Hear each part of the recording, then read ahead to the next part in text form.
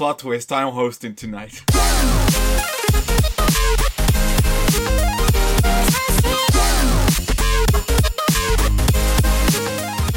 Hello everyone and welcome back to Anime Club After Dark, the podcast that delves into all things anime, manga, and otaku culture related. I'm your host, Sho, and joining me tonight, we have Alex Senpai. Guys, just get it over with. Kill me now, please. Just kill me now.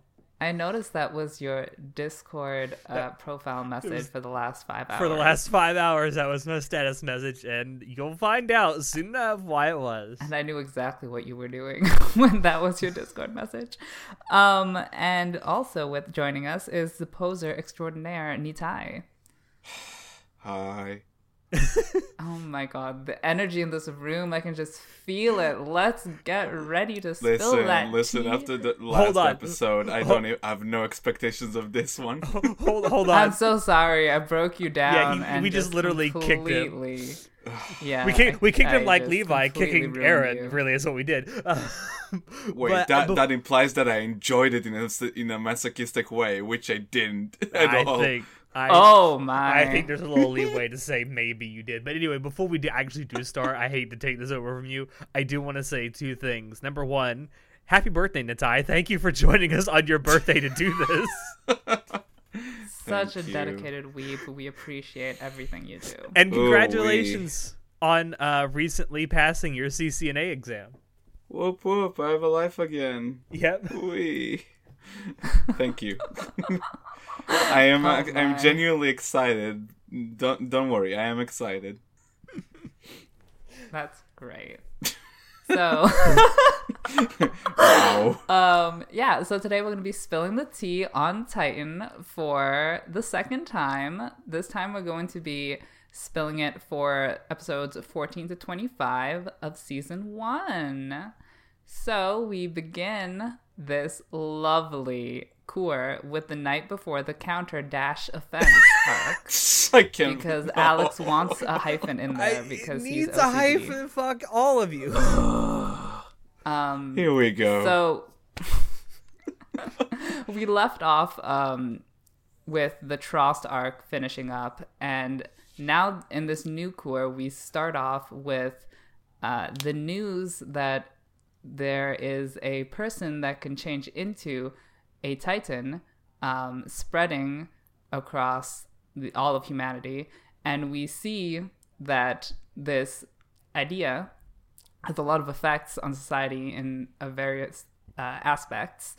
And I thought that was really good world building, the way how they cut to all the different like religious stuff, the gossip, and like the political factions fighting over him, and how this has an effect on the world in all these different ways. Mm-hmm. I really appreciated how that was carving the world for us. Yeah, it was like a good that whole like section was a good excuse to like get to know more of like the important people in that, at least not only in the army but outside of it. Which is I wouldn't say necessarily important people, important factions within society. Yeah, sure. But also it sort of like plants seeds for like whatever could come next in case like the plot wants to like explore more of the people in these factions, you know? Well, and it sets up that each faction kind of views this a little differently. Yeah. And it kind of sets up this possibility because there already seems to be some underlying distrust of the government at some fundamental level. So it's almost setting up like there's about to be a civil war of some sort. Oh, definitely. Because this type of information is dangerous and they're already fighting over it. Yeah. Honestly, when like before even seeing the trial that occurred, which basically was an amalgamation of all of the effects that this kind of idea had on like the priest there and like the different political factions and all the different rumors and everything were coming together in this trial. Like even before all of that, I thought, you know, this kind of information, this kind of paradigm changing idea that, you know, like everyone believed there were humans and Titans and now the line is blurred. This kind of idea is something that could cause, you know, civil unrest, could cause panic, mass hysteria. So that being reflected actually in the story was was very realistic. Like, I like how the author is taking very seriously what would happen in this hypothetical civilization, and it seems almost kind of like a social experiment where, you know, you introduce this radical idea and you see how it affects the populace. And I do appreciate all the nuance in all the different ways that it shows how it's affecting the population, which goes back to my simulation theory that this is a simulation. It's all in a dome, man. It's all in your head. I know you were not happy with the trial, Alex. No, I wasn't. I mean, for all this, what I've said and what we've said with like leading to world building, which is kind of true. Then they also follow this up with what can only be described as a show trial that only exists to pad out a runtime, which could have been done they could have done the entire trial in like 5 minutes of runtime. I mean, that's all it would have taken, and the whole thing lasts an entire episode, and it's like, I just don't care about it. And I'll say it culminates with like Levi beating the shit out of Eren in front of everybody. That's the entire reason this whole like trial thing exists, was to have that. Don't lie though, scene. they went ham with the animation on that part. Oh, they did. To Wit's credit, they actually did a really good job animating it. But the entire trial exists solely for that one scene, which you could have done in 5 minutes. And also, that scene only exists to fuel Fujoshi. I'm sorry, but it does. But I disagree with you. Yeah, likewise. It's like, again, it just like another way to explore more of the faction in this society. It's like that's another purpose of that scene, you know. I don't see it, but sure. I see it as a way to give people ideas for doujinshi. I mean, why not both? I mean, they're not mutually exclusive. It could be both at the same time, but I'm going to say it's like 90-10. A 90-10 split. I would love a political world-building hentai doujinshi. Watch interspecies reviewers. I think that is half of what I'm looking for. But, okay. So after the trial, they go to the old Survey Corps headquarters to like clean up and I guess prepare for the counter event. Which is where like 80% of the season 1 memes for Attack on Titan come from. Oh my god. Those are some good memes though. Oh no, we're not doing that. One part of that little section of the arc that I found interesting was that when Eren was explaining to the Levi squad how he uses his powers, he kind of questions himself. How do I know how I use these powers? Like, no one told me, but I just know how to do it. What is a man? So, God damn it. Well, yeah. So, I mean, this show is full of unexplained you got things. that right. And this is one of them. I don't know how Eren knows exactly how he uses powers, but hopefully that gets explained. But who knows? And also in that conversation, when they were talking about Hanji's experiments, Hanji's like, we realize that the Titans' bodies are lighter than they should be, weight-wise, which leads me to think that they are A, robots, B, aliens, or C, dinosaurs. Oh, you forgot. Wait a minute. Hold on. What about like a hologram? How would that work? How would any of the rest of it work? Are you saying that Hatsune Miku is a Titan shifter? Yes. I mean, confirmed. You're probably right. Also, I would like to say that line kind of brings up, I guess you might call it a plot hole or an inconsistency. If they're truly like inordinately light as it's claimed to be, why do they make so much noise when they run? They shouldn't be that heavy if they're that light. I mean, they might be lighter than they seem, but that doesn't make them light, like, period. They're still big bodies, you know. You literally see Hanji They're lift thick a Titan's boys, arm dude. by You've herself. seen a thick boy run, probably. I don't know. You just That literally see a diminutive Titan. female human being lift a Titan's arm by herself. When? Your point is valid. It may also be that the arm she was lifting was in the process of decomposing. Possibly. Because the Titan was dying. But, I mean, that's a valid complaint, I guess. So, as the counteroffense arc comes to a close, we see that Hanji is dealing with these captured Titans and continuing her experiments, and then they get assassinated, which is basically the inciting incident for basically this entire pay no attention to the man behind the curtain. This entire cour, I guess. I really like how they formatted this because... Wait, is it that? Sorry to cut you off, but is it really that? I'm about to explain why I would say that. To be continued. Because, so, they don't say this outright in the anime, but it's implied by just the actions that have happened. So, someone killing captured Titans would imply that someone is working with the Titans, which means that someone who's working with the Titans is in the military, which means that that person is probably a Titan shifter. So, at the point that the captured Titans get assassinated, we have all the evidence to know that there's a Titan shifter in the military.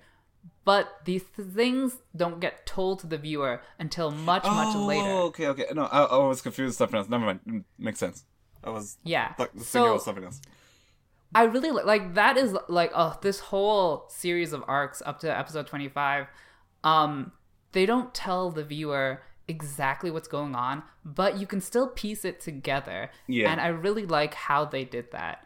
And it feels like a continuing story, not like separate arcs that are loosely connected to each other because, starting point, end point, and then like they sort of flow into each other pretty well to the most part. Yeah, definitely. It's not like Monster of the Week. It's like Monster of the Titan of the Week. It is technically Monster of the Week, which is you know what I mean. It kind of is because you have Erwin doing that little creep up to Eren, like, who's the real enemy here? And he's like, oh, I'm sorry to ask something so creepy. That's been a huge meme. What did you think of that question, Alex? Did you have any... I'm like, is he a child rapist or something? What the fuck is happening here? So... what that scene is supposed to mean is that, like, at this early point, we are supposed to be told as viewers that Erwin knows that there's a Titan shifter at the very beginning. Well, I don't know if we're supposed, as the audience, supposed to know that. We're supposed to know that Erwin knows something is up. Yeah. That shouldn't be happening. Erwin is, like, looking... I believe that... 5 steps ahead. He's not... I believe that... Yeah, this show is written such that once you have all the information and look back, at this point, him saying that line is supposed to be a signifier that he knows. Yeah, but at the time he actually says it, the audience doesn't really understand that. I mean, it kind of, like which is why he says that, like, I'm sorry to ask something so weird. It's because, like, even to the audience, it's supposed to come off as like a really weird thing to ask. Yep. Yes, it's supposed to be vague, but. Yeah, it comes in with the whole thing I was talking about, how this whole arc, they don't really tell you exactly what's going on, but they kind of just, like, subtly, like, have it there, but don't really, like, explicitly talk about it. So, until like, after this is one of those things. And also it works because, for the most part, the audience still expects it to be, okay, humans versus Titans, and pretty much just have this black and white... Like, you have this pretty clear line between the two sides, and that's it. And now slowly the show's like, oh, but what about there's, like, someone inside the army that is, like, helping the Titans, and whatever is up with that. Just like every zombie movie ever. Wait, what? The real enemy is man's cruelty towards man. No, that's not what I meant. What I meant is, like, okay, so... That's what the story is digressing into, though. Is it, though? Yes. No, I mean, obviously people are shit, but it's also trying to say, okay, maybe there's like something on the other side as well, because, okay, there's someone in the army itself that is supporting, like, is helping pretty much, like, the Titans in terms of, like, destroying humanity. Maybe. That's the entire point of this arc, to show that it's not a clear line. You're saying sure, but I'm right. I mean, I would say that the line isn't necessarily clear, but there is a line. Yeah, Ah. Oh, what a lovely way to start your birthday. Yeah. I need Oh no, I lost my train of thought. No.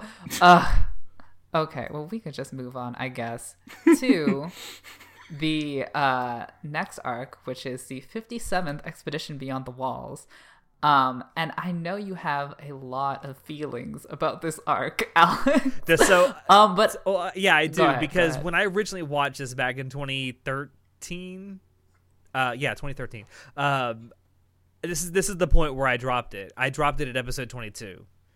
So that's actually right before. That's actually right after this ends. But this is what made, because it's so boring and it's so obviously padded for runtime. I find that so funny that you say that, because out of all the arcs that have currently I've watched, not the ones in season 1 that I'm talking about right now. Mm-hmm. Whatever, you get what I'm saying. You're not talking about of all of them are season 1, 2, and 3. Yes, just of season 1, this arc is the one that had the most of my attention, that I felt had the most plot in it, that I felt was the most interesting. I don't know how you found this padded. I can tell you, because the show itself actually proves that it's padded, because this arc is, I believe, 6 or 7 episodes long. I believe somewhere around it's either 6 or 7 episodes long.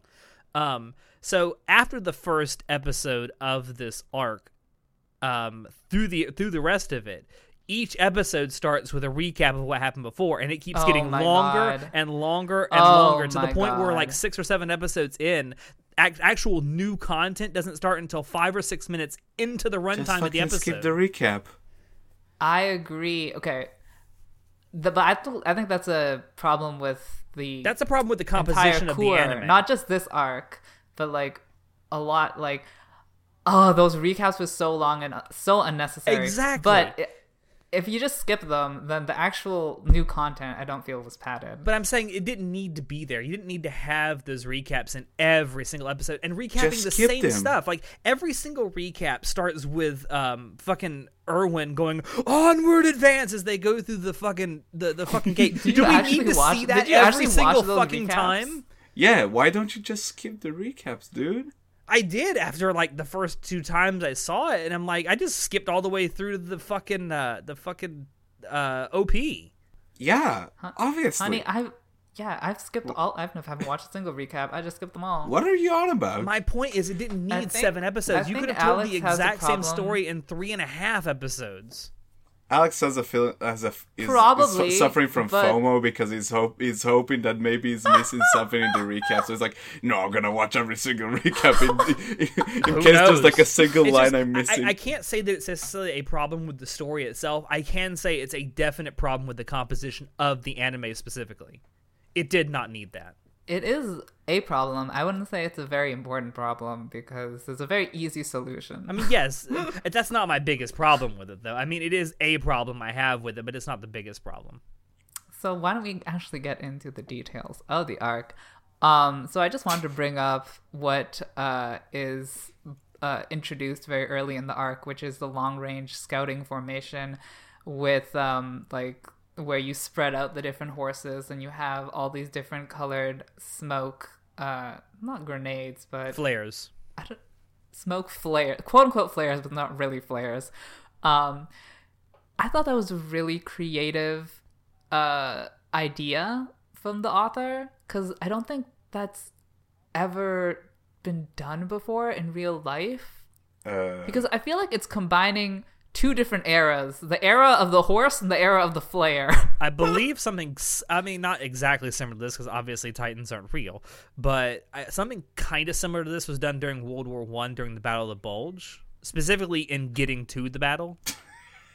I know it's funny saying that out loud to someone who doesn't know anything about history. It's called the Battle of the Bulge for a reason. Keep going. Something similar to this was done, where it's a formation that spread out on horseback trying to actually get to the battle, and they were signaling to each other using a form of a flare gun, whether they saw enemy soldiers on the horizon. Well, the more you know. It was very interesting to watch and be executed either way. What, the bulge? Motherfucker, that's what it's... I didn't name it that. You didn't so name sorry. it that. That's what historians name it. I didn't choose it. I know. Just kidding. Keep going. Sorry. So, I mean, the most important part of this arc, just ignoring the bulge, is that we get introduced to the female Titan, my bae, my boo, the girl with the biggest ass in the show. I like how even the characters point out, like, that's the Titan. Follow that Titan with the nice ass. I know, that was hilarious. Obviously. So if there weren't enough questions, this female Titan poses yet another question of who's she? New Titan, who dis? Bitch. Huh? Oh my god, that should be the name of this episode. New Titan, who dis? Yeah.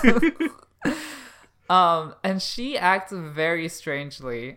Very, I guess, like much Eren? like an aberrant, I guess. Because, I mean, she goes up to Armin and she just looks at him and then she walks away.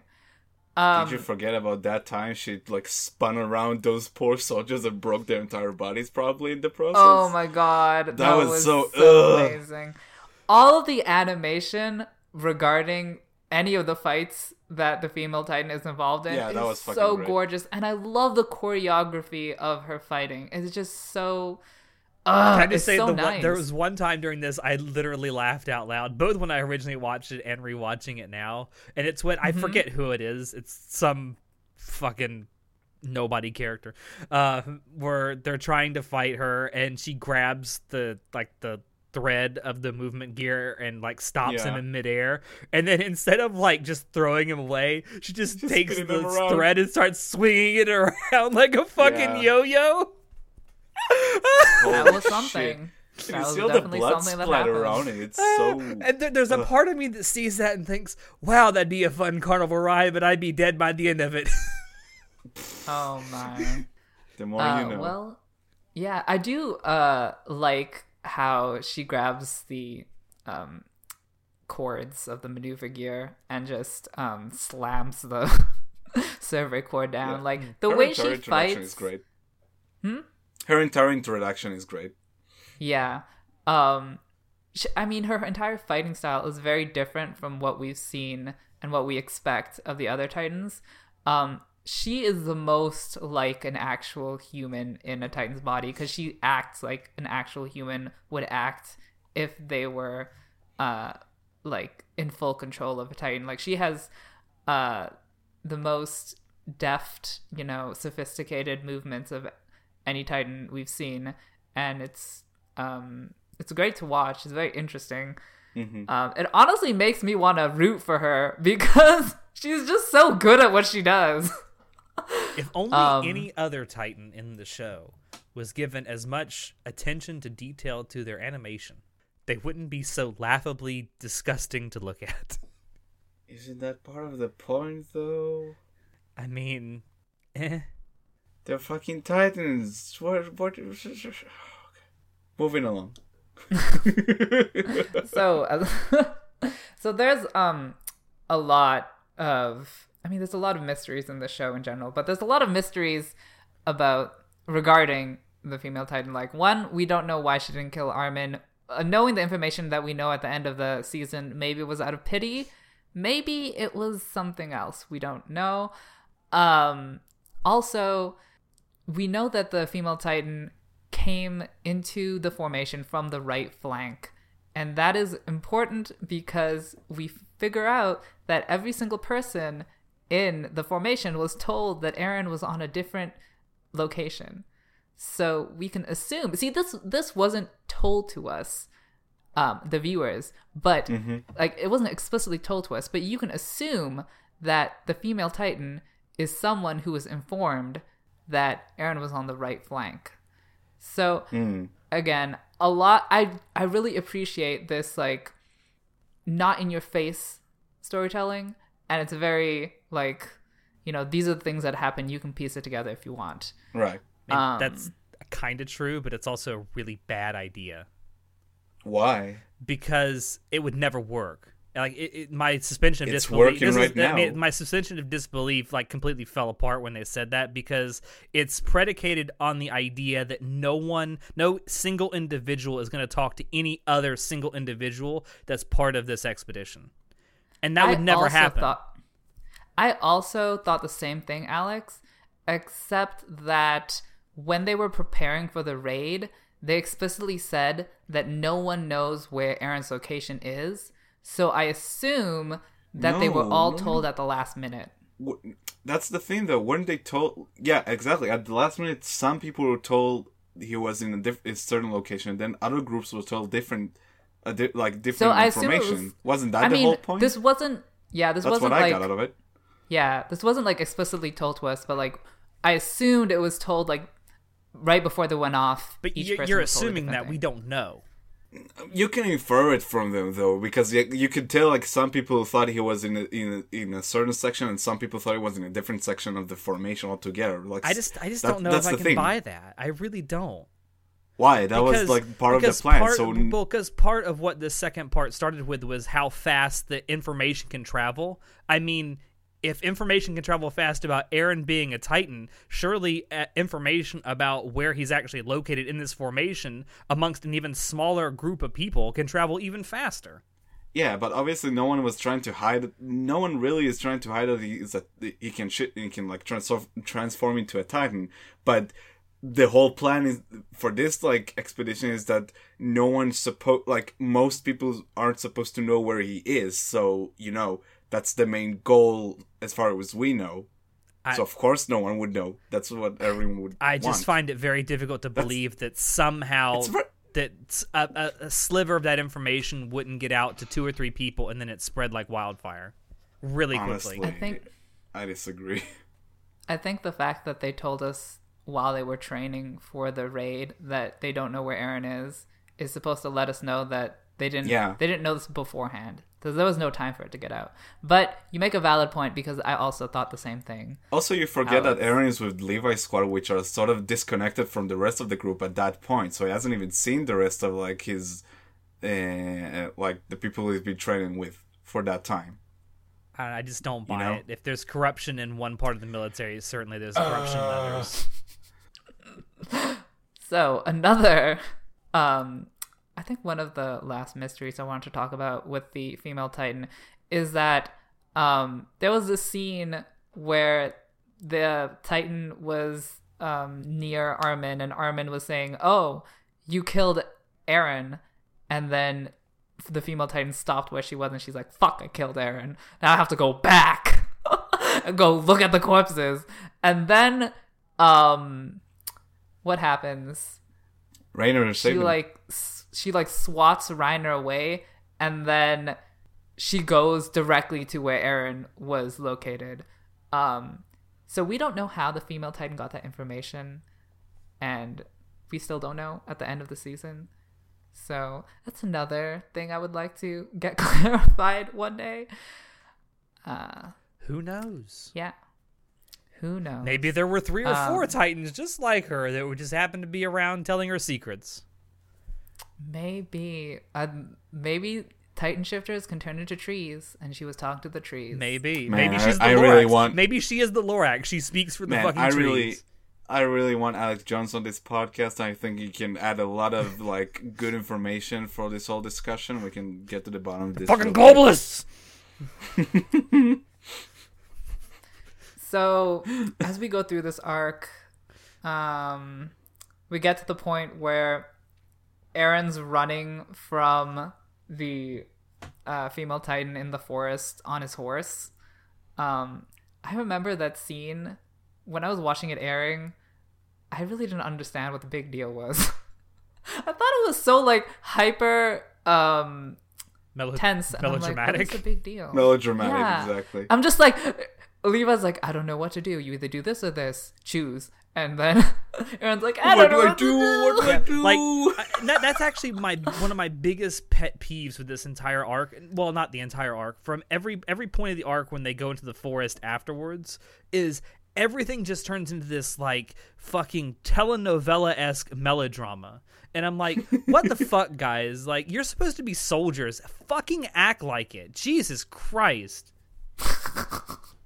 Yo, okay, they're like supposed to be soldiers, but like when they were telling us how many kills they had, like this, like the best fucking elite squad person has 7 Titan kills. Yeah. What?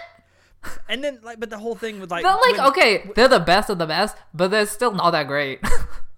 I mean, maybe we don't have any other metrics to compare it to, do we? My metric is looking at how many Titans exist. Okay, well, yeah. And how many Titans have been coming numbers at the walls. It's nice you have such a high you've killed opinion 7 and you're the best. But no, like... Especially considering last arc, all of them were just swatted away like flies. Yeah, so, really? You know. But no, like, the whole thing with the melodrama, back to that, like, a great example of that is while they're running away, while like Squad Levi is running away from the female Titan, right? I forget, was it Petra who says, "Do you not have faith in us?" It's like, bitch, faith ain't gonna get you away from this Titan. Jesus Christ, speed up. I actually really liked how they did the flashback for that one exact line, like, "Do you have faith in us?"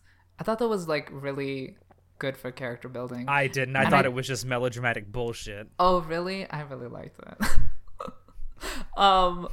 I thought so much less of Squad Levi after they all started spouting that bullshit. They acted like fucking artists, not soldiers.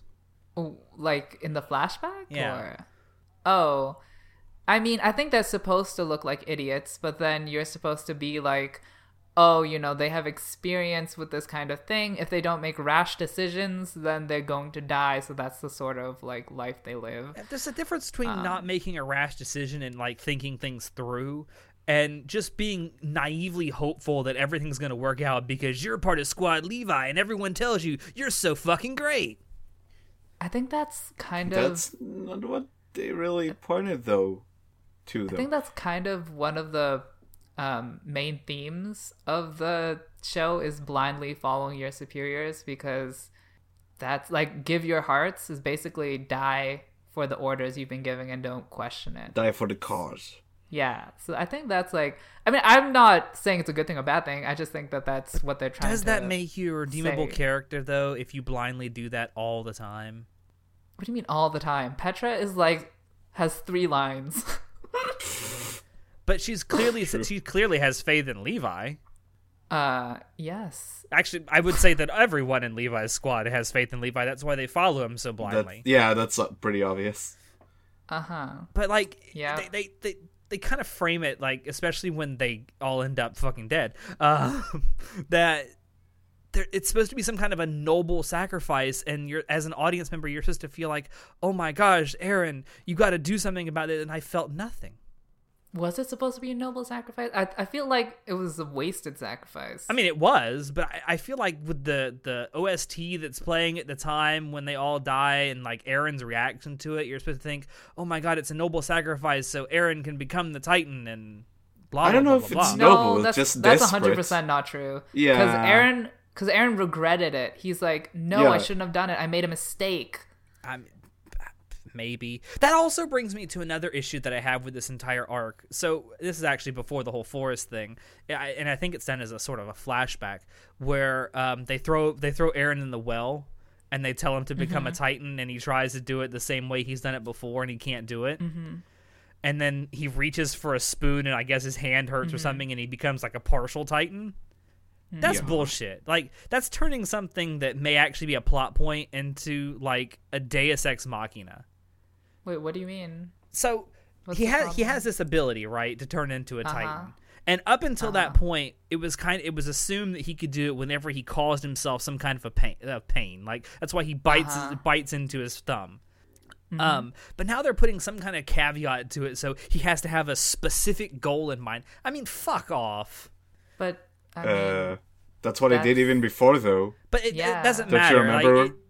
Yes, it does. No, Don't you because remember when he then protected Mikasa and Armin? No, it means that Aaron's ability can be turned on and off at the author's whim. It means that it's not actually a narrative means he device needs to have intent Deus Ex Machina. No, it means he needs to have intent in order to activate the power. That's it. It makes total sense. It doesn't. No, it makes absolutely no sense. Yes, it does, because I'm jumping ahead, but later in the arc when he's like trying to activate it and it doesn't work, it's basically because he doesn't have the intent or resolve to actually believe in what he's doing. Because it's it's the author trying to build artificial tension. No, Alex, god damn it. Don't deflect. I think having that caveat to this ability completely diminishes Aaron's like usefulness as a character. I don't know if it diminishes his usefulness, but I do agree in some way that the existence of this caveat will feels like a crutch for the author to make like artificial tension. But I don't think it's like out of nowhere to introduce it, because it is consistent with what we've already seen, and we know that we don't know everything about Titans, so it's fine to introduce something new. But I do agree that it is a bit artificial. I mean, I don't mind the fact that there may be a crutch to how he could use this power, but I'm saying that the specific instance of you have to have a specific goal in mind, that's what I have a problem with. Like, that means that you could have it not work at a specific time where it could be very, very useful and like 13 characters might not die, but it's not going to happen because, oh my gosh, he has certain feelings for one of them. You know, I felt that way when I first watched this, but when I rewatched this, I can understand why he didn't transform at the end, in the raid on Stohess arc. Yeah. Like, I can't. It's made it feel like, so useless.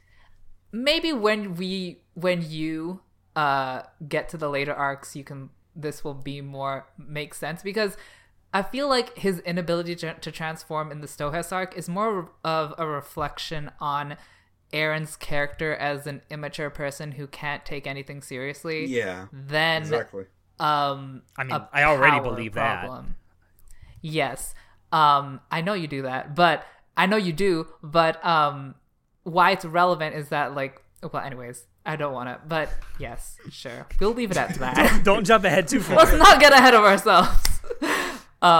So let's rewind all the way back. All the way back to where we were before. To the forest. To the forest where the female Titan was chasing Eren.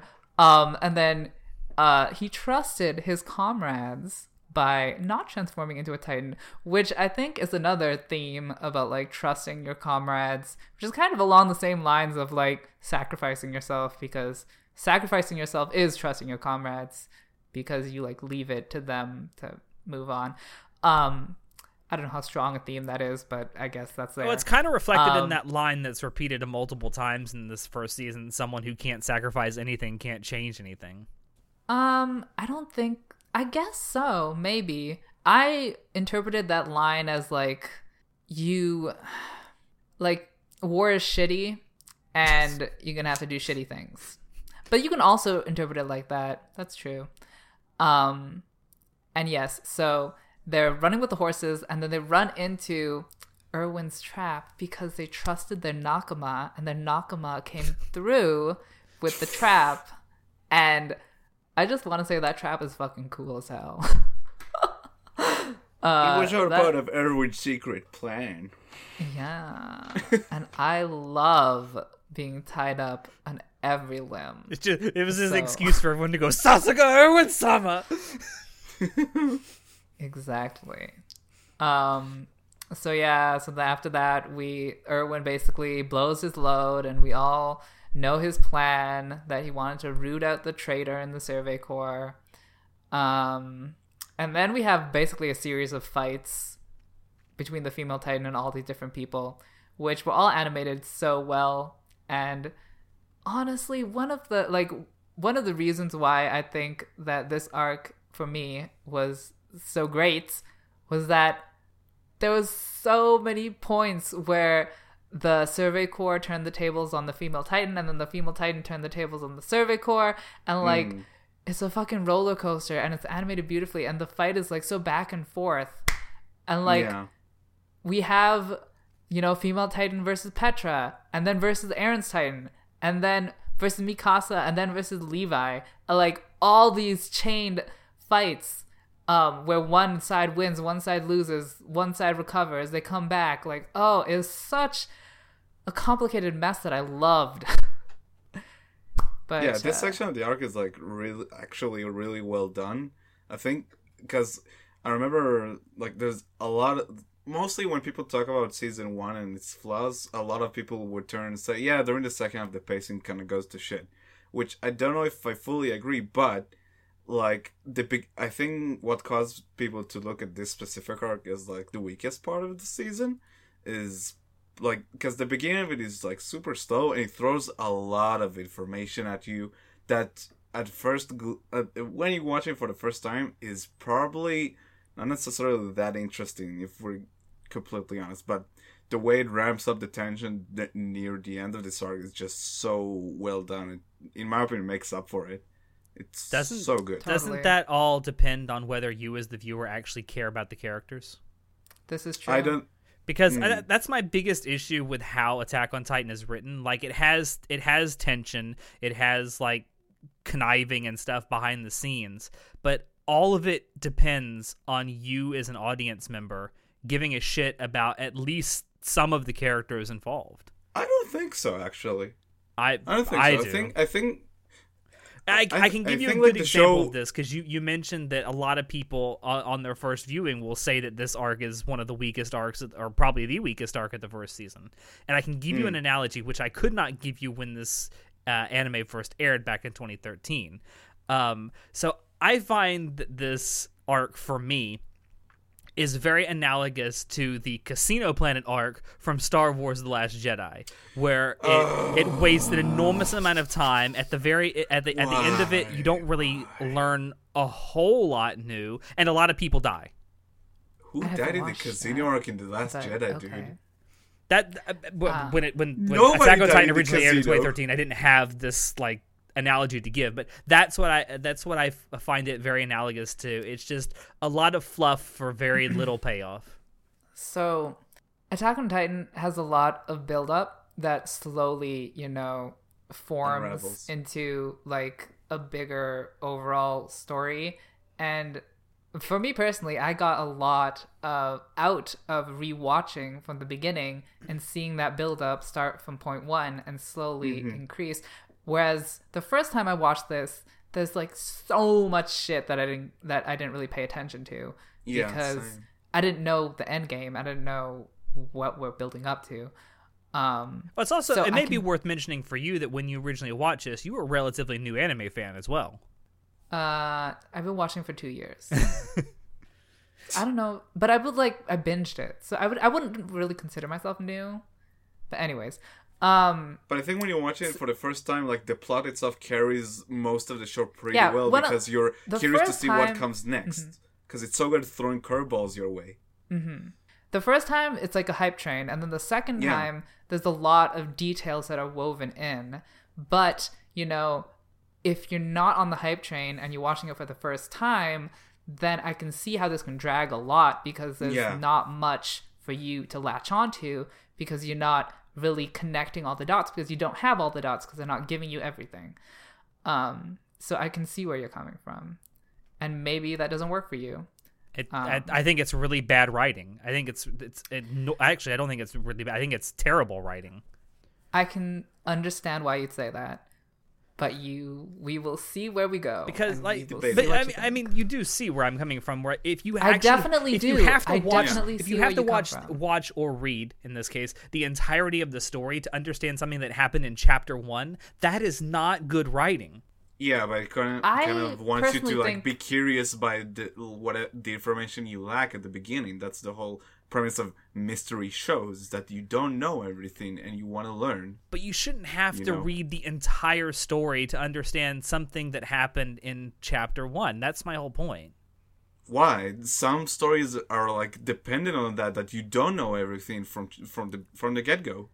That's not what I'm saying. I'm not saying that you can't gradually introduce something. I'm saying that you can't have a story that you have to read. You have to read through the entirety of it through the end of the story, which in this case hasn't even ended yet. to even understand anything that happens in chapter 1.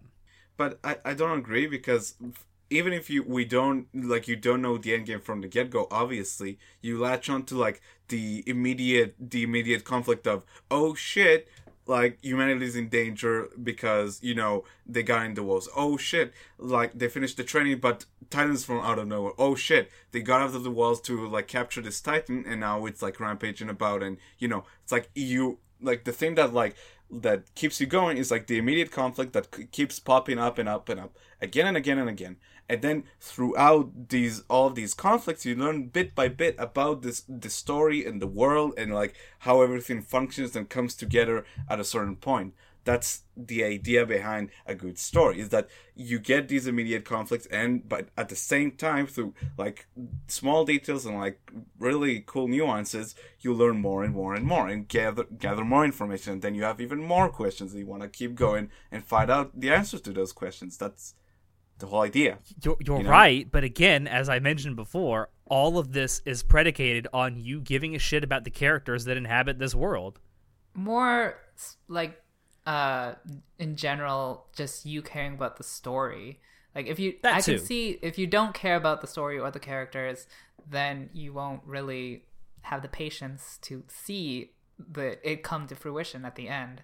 So I can see why you would say that is bad writing, but at the same time, you have to give like props to an author who can start from chapter 1 or episode 1 to like episode 60 and, you know, have a build up that is consistent into something that can actually explain everything that's happened for every single episode. Well, I can't say that because I haven't seen anything past season 1, so I mean, that's why we're here.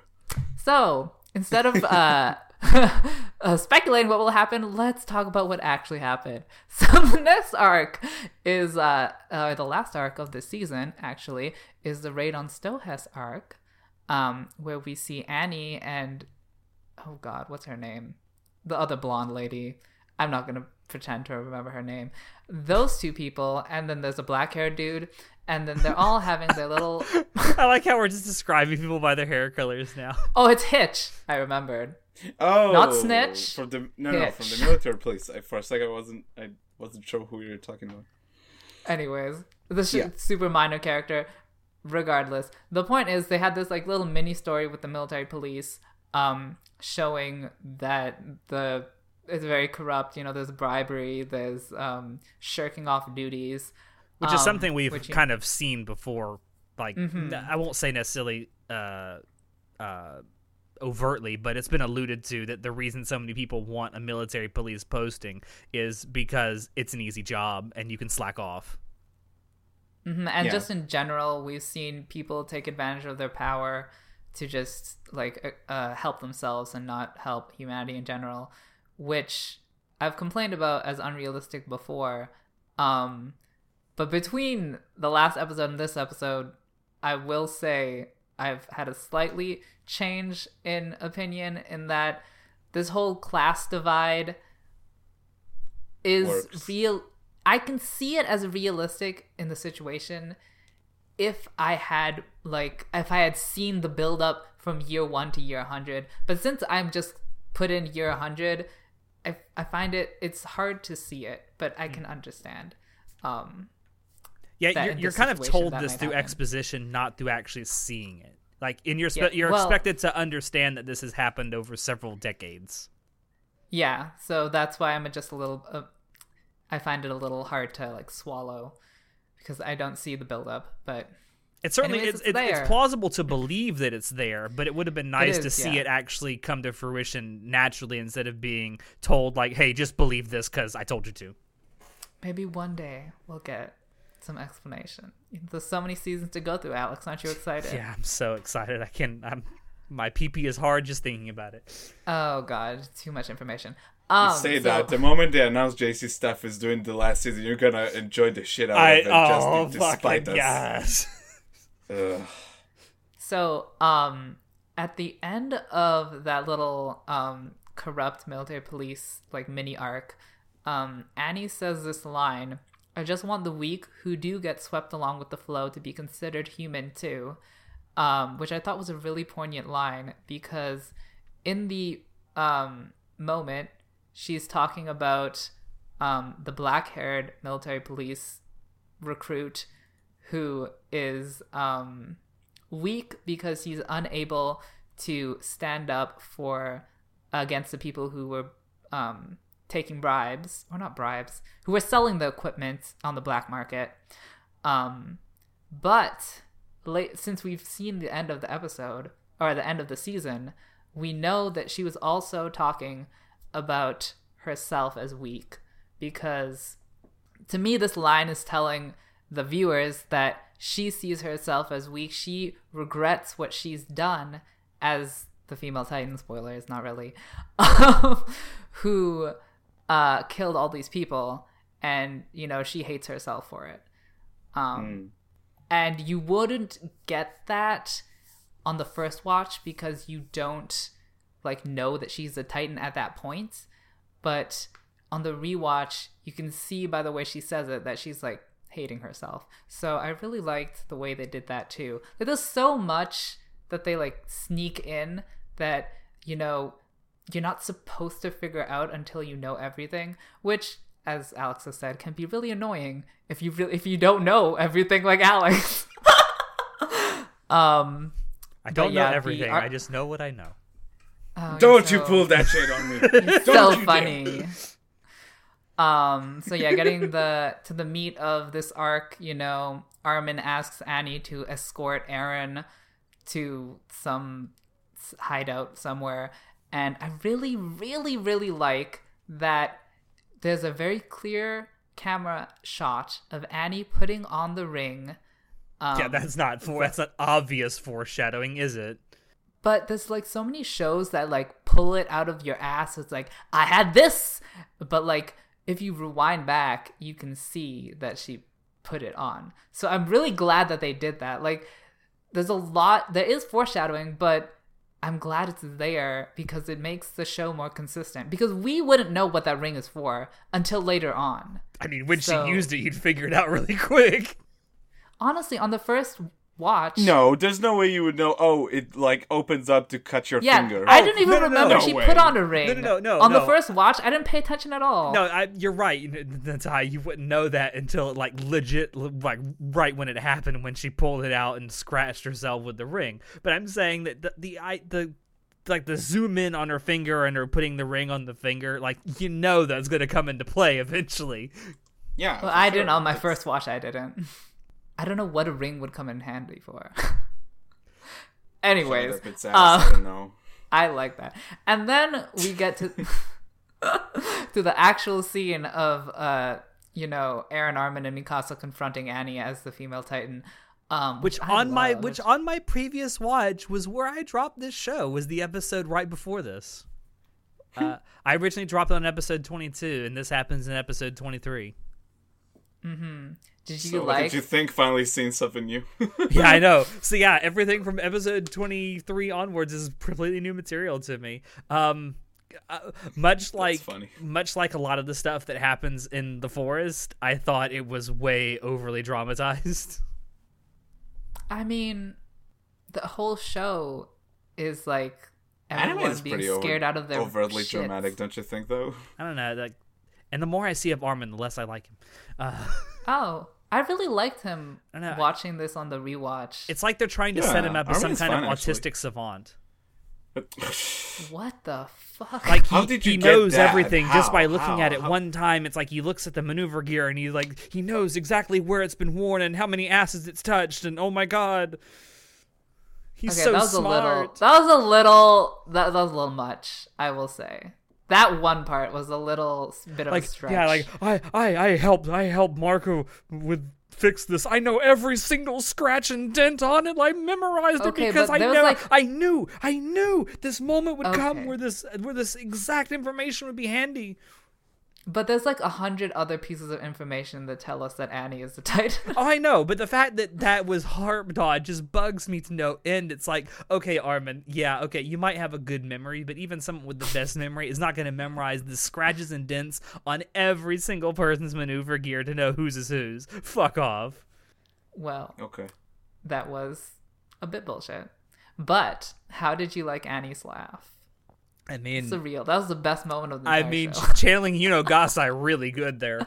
Oh yes, she's the original Yuno Gasai. You should watch Kakegurui. If you like Attack on Titan, you should watch it to Kakegurui. How did we jump from which has Mirai nothing Nikki to do with Kakegurui? Attack on Titan. I will say, there are only two characters in this show I give a shit about. Both of them are female, and both of them have really weird laughs. So, Wait, who's the other one? Who's the other Hanji. one? Oh my! It's debatable whether Hanji is female, Okay, but whatever. Fuck Wait, off. what? well, she's like non-binary. Whatever. Fuck off. What are you? There are boobs there. Done. Okay, this is quoted by Nitai. Oh, god. Boobs equal female. You've clearly never seen a morbidly obese man before. No. One just thing I'd like to say about this particular scene is Annie says that she's scared of the underground and she doesn't want to go in there, and she's clearly lying. She just doesn't want to like be trapped in there as a Titan. But the way she says those lines, she's very clearly actually scared. And I feel like the fear is because she's scared of like reflecting on the fact that she's murdered so many people because she hates herself. But that's just my interpretation. I don't know if that's true or not, but that's just what I saw. I feel like if that were true, like if that was what she was most concerned about in the moment, she would have like had more of a breakdown. Like it wouldn't have just been quiet introspection. To me, also, the crazy laugh was her hating herself. She's like, I'm completely utter trash. I'm just gonna laugh at myself because I'm a fucking idiot. And that was what that laugh was, although that was a very vague laugh. It was very well animated. I had to say, like, I don't want to say it's vague. It's like batshit crazy, but not vague. Well, I don't know what the intention of that laugh was supposed to be. Is it like, are you saying like she's rubbing it in their face? Insane. I feel I can tell you what I insane. feel like, because I don't know, there could be like 13,000 different depths of bullshit by the time season 3 comes around. Like, we'll analyze this laugh 17 episodes from now. Yes, queen. Yeah, there'll be. I mean, Armin will say, but her laugh was like a pitch at 3 decibels higher. But no, the feeling that I get was like she knows it's wrong and she accepts it, but she's going to do it anyway because someone told her to. That's definitely not. Because, okay, the thing that you just explained to me would mean that she's in a stable mindset. Because, like, I've accepted it, I'm going to do it. But that laugh was completely crazy. So I think she hasn't accepted shit all. And she's just like, I have nothing left to lose. I'm just gone crazy. Pretty much. I mean, she was definitely backed into a corner with what they set up. Well, not I think literally, but she was ready with that ring, girl. Oh, speaking of which, Put a ring on it. the people hiding in the fucking everywhere around her, so fucking cool. Yeah, that was pretty neat. And then they all died. Did they actually? I mean, she like transformed it like they all so. just. I mean, blown away. isn't that just like that's how you could end like the narration of every single episode of Attack on Titan, and then they all died. And then they all just. LOL. Oh my god. Yes, Oh, descriptive God. audio. That's all you really need to write in that. Well, what's the synopsis of the last episode? And then they all died. I guess so. And then after that, there's like all these various scenes of Mikasa and various other Survey Corps fighting lot of with the shouting. Titan. A lot of shouting around. Yeah, there's a lot of shouting in this arc. There's a lot of shouting. I think they saved the best animation for this arc, because those shots of Mikasa like flying the fuck around, so gorgeous. Also, congratulations, Mikasa, you finally weren't useless. Oh, speaking of Mikasa, I loved when she was like up right next to Eren being like, you like Annie? You like Annie more than me. Actually, I and said her eye is like filling the screen. Oh, Mikasa. I said before, channeling Yunogasai, I retract what I said, and I'll put it here. A woman after my own heart. Oh, Truly. I did not Who's know more Yunogasai crazy? was a character in Attack on Titan. Who's more crazy, Annie or Mikasa? We'll have a poll in the description. No, we won't. And another line that was brought up by Armin in this arc is Because he's got a great memory, you know. You know, surprisingly, a lot of the interesting lines in this season were said by Armin. So, you know, on the first watch, I didn't like Armin. On the second watch, I'm kind of liking him because, you know, he may be he's okay, but he's intelligent. Okay, he's got an Yeah, the author's not trying to Anyways. beat that into your fucking head over and over again. He did repeat a lot of lines that he said because he knows that no one listens to him, so he needs to repeat it for people to actually, you know, pay attention. But the line I was talking about was, in order to overcome a monster, you must be willing to throw aside your humanity, which is ethical and literal, which I found You think that's ethical? No, it was intended to be ethical. Oh, I thought he was in like, the you show. think that's ethical? I'm like to say, who the fuck are you? Wait, what do you mean? Like, that's what someone who believes that the ends always justify the means would say. No, but it's like, it's regarding ethics. Like, it's on the topic of ethics. I'm not saying Is that it it's about ethically ethics, though? correct. It may be ethically incorrect, but it's still okay, whatever. Yes, it is an ethical principle, but it's not necessarily ethical in its intent. Yes, okay, yes, we understand. Yes, But I'm trying that I yes. found it kind of hilarious because I don't know how intentional it is. I feel like it is intentional. Is that line is both ethical and like literal because they're literally not humans. I have Annie a feeling and that's how Eren. it's supposed to be taken, where it's like he's showing off what he believes, like his philosophy or whatever, but it's also like almost a pseudo pun because they are genuinely throwing off their humanity to become Titans. Or maybe it's just like a metaphor. Who knows? Yeah, I Either think way, that's just I it. think that like this line is supposed to be like another theme that we'll see. I think it's like just in a roundabout way for Eren to like get his shit together. It's like, okay, I guess I'll just have to like fucking give into this like sort of like this rage I have whenever I become a Titan, just to go at it. And even though Annie is like someone he had a lot of like history with, he's like, okay, I just have to do it because, you know, she's That'll never go wrong, will it? That can only go well all the time. Oh, speaking of which, you know, the animation of Eren going berserk, like his face totally contorted, and I was like, damn, that's some good animation. I love that. But also He literally turned into guts. He was too angry to die. lol.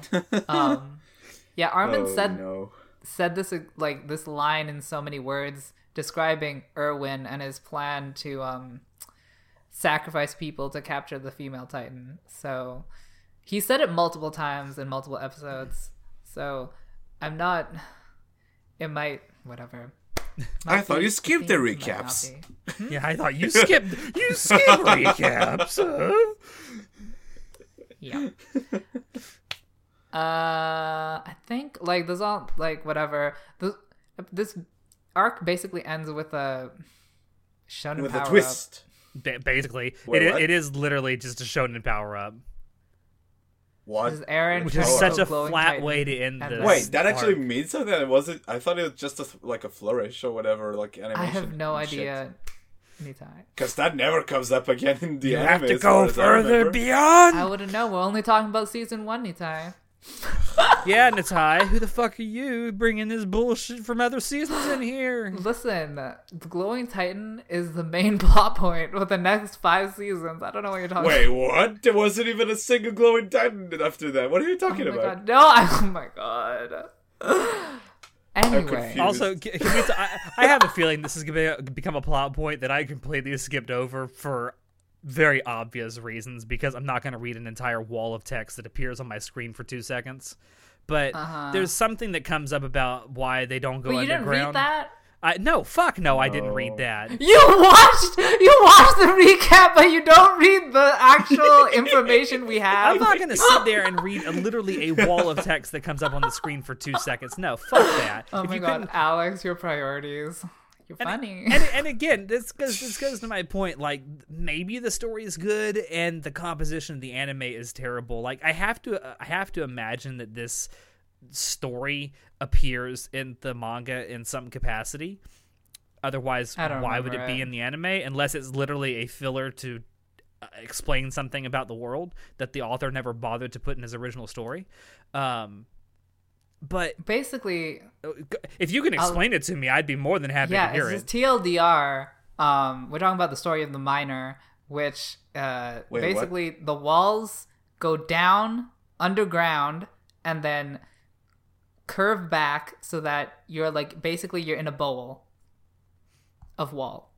Oh, I think I missed that. Yeah, you skipped over it too because it's a paragraph of text no one wants to fucking read. Yeah, because it just adds to the world. It's not essentially they're in a giant fishbowl. Basically. Okay. Which is why they're in a simulation. I mean, a simulated reality would be like a fishbowl. I mean, okay, I'm still not going to stop and read that. I feel like if this is actually important to the story long term, which I'm assuming it will be, they could have gone about explaining it better than having a giant fucking wall of text appear on your screen for 2 seconds. Yeah, I don't know why they had that wall of text. That was so long.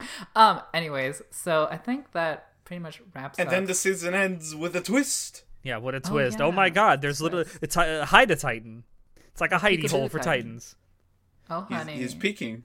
He's peeking through like, oh, I've been awoken. Who dares disturb my slumber? Y'all are fucked now. If you thought you had questions about what the fuck was going on, here's another question for you. What's in the Now wall? wait 4 years for an answer. Yeah. Oh god, even longer. Yeah, actually longer, to be honest. So I do have a question since we really haven't talked about it. So something that does happen with episodes 14 onward is we get a new OP and ED. So how do we feel about this? They're solid. The OP was visually and musically okay. I kind of I like the visuals. Okay, yeah, the visuals are great. I would actually agree with you about the OP. I think that the OP for the first half of the season was better than the second half. Okay, I think I would say yes, but not by a large margin. The first one is just more catchy and like in your face. I would say the way it begins is certainly more catchy. Yeah.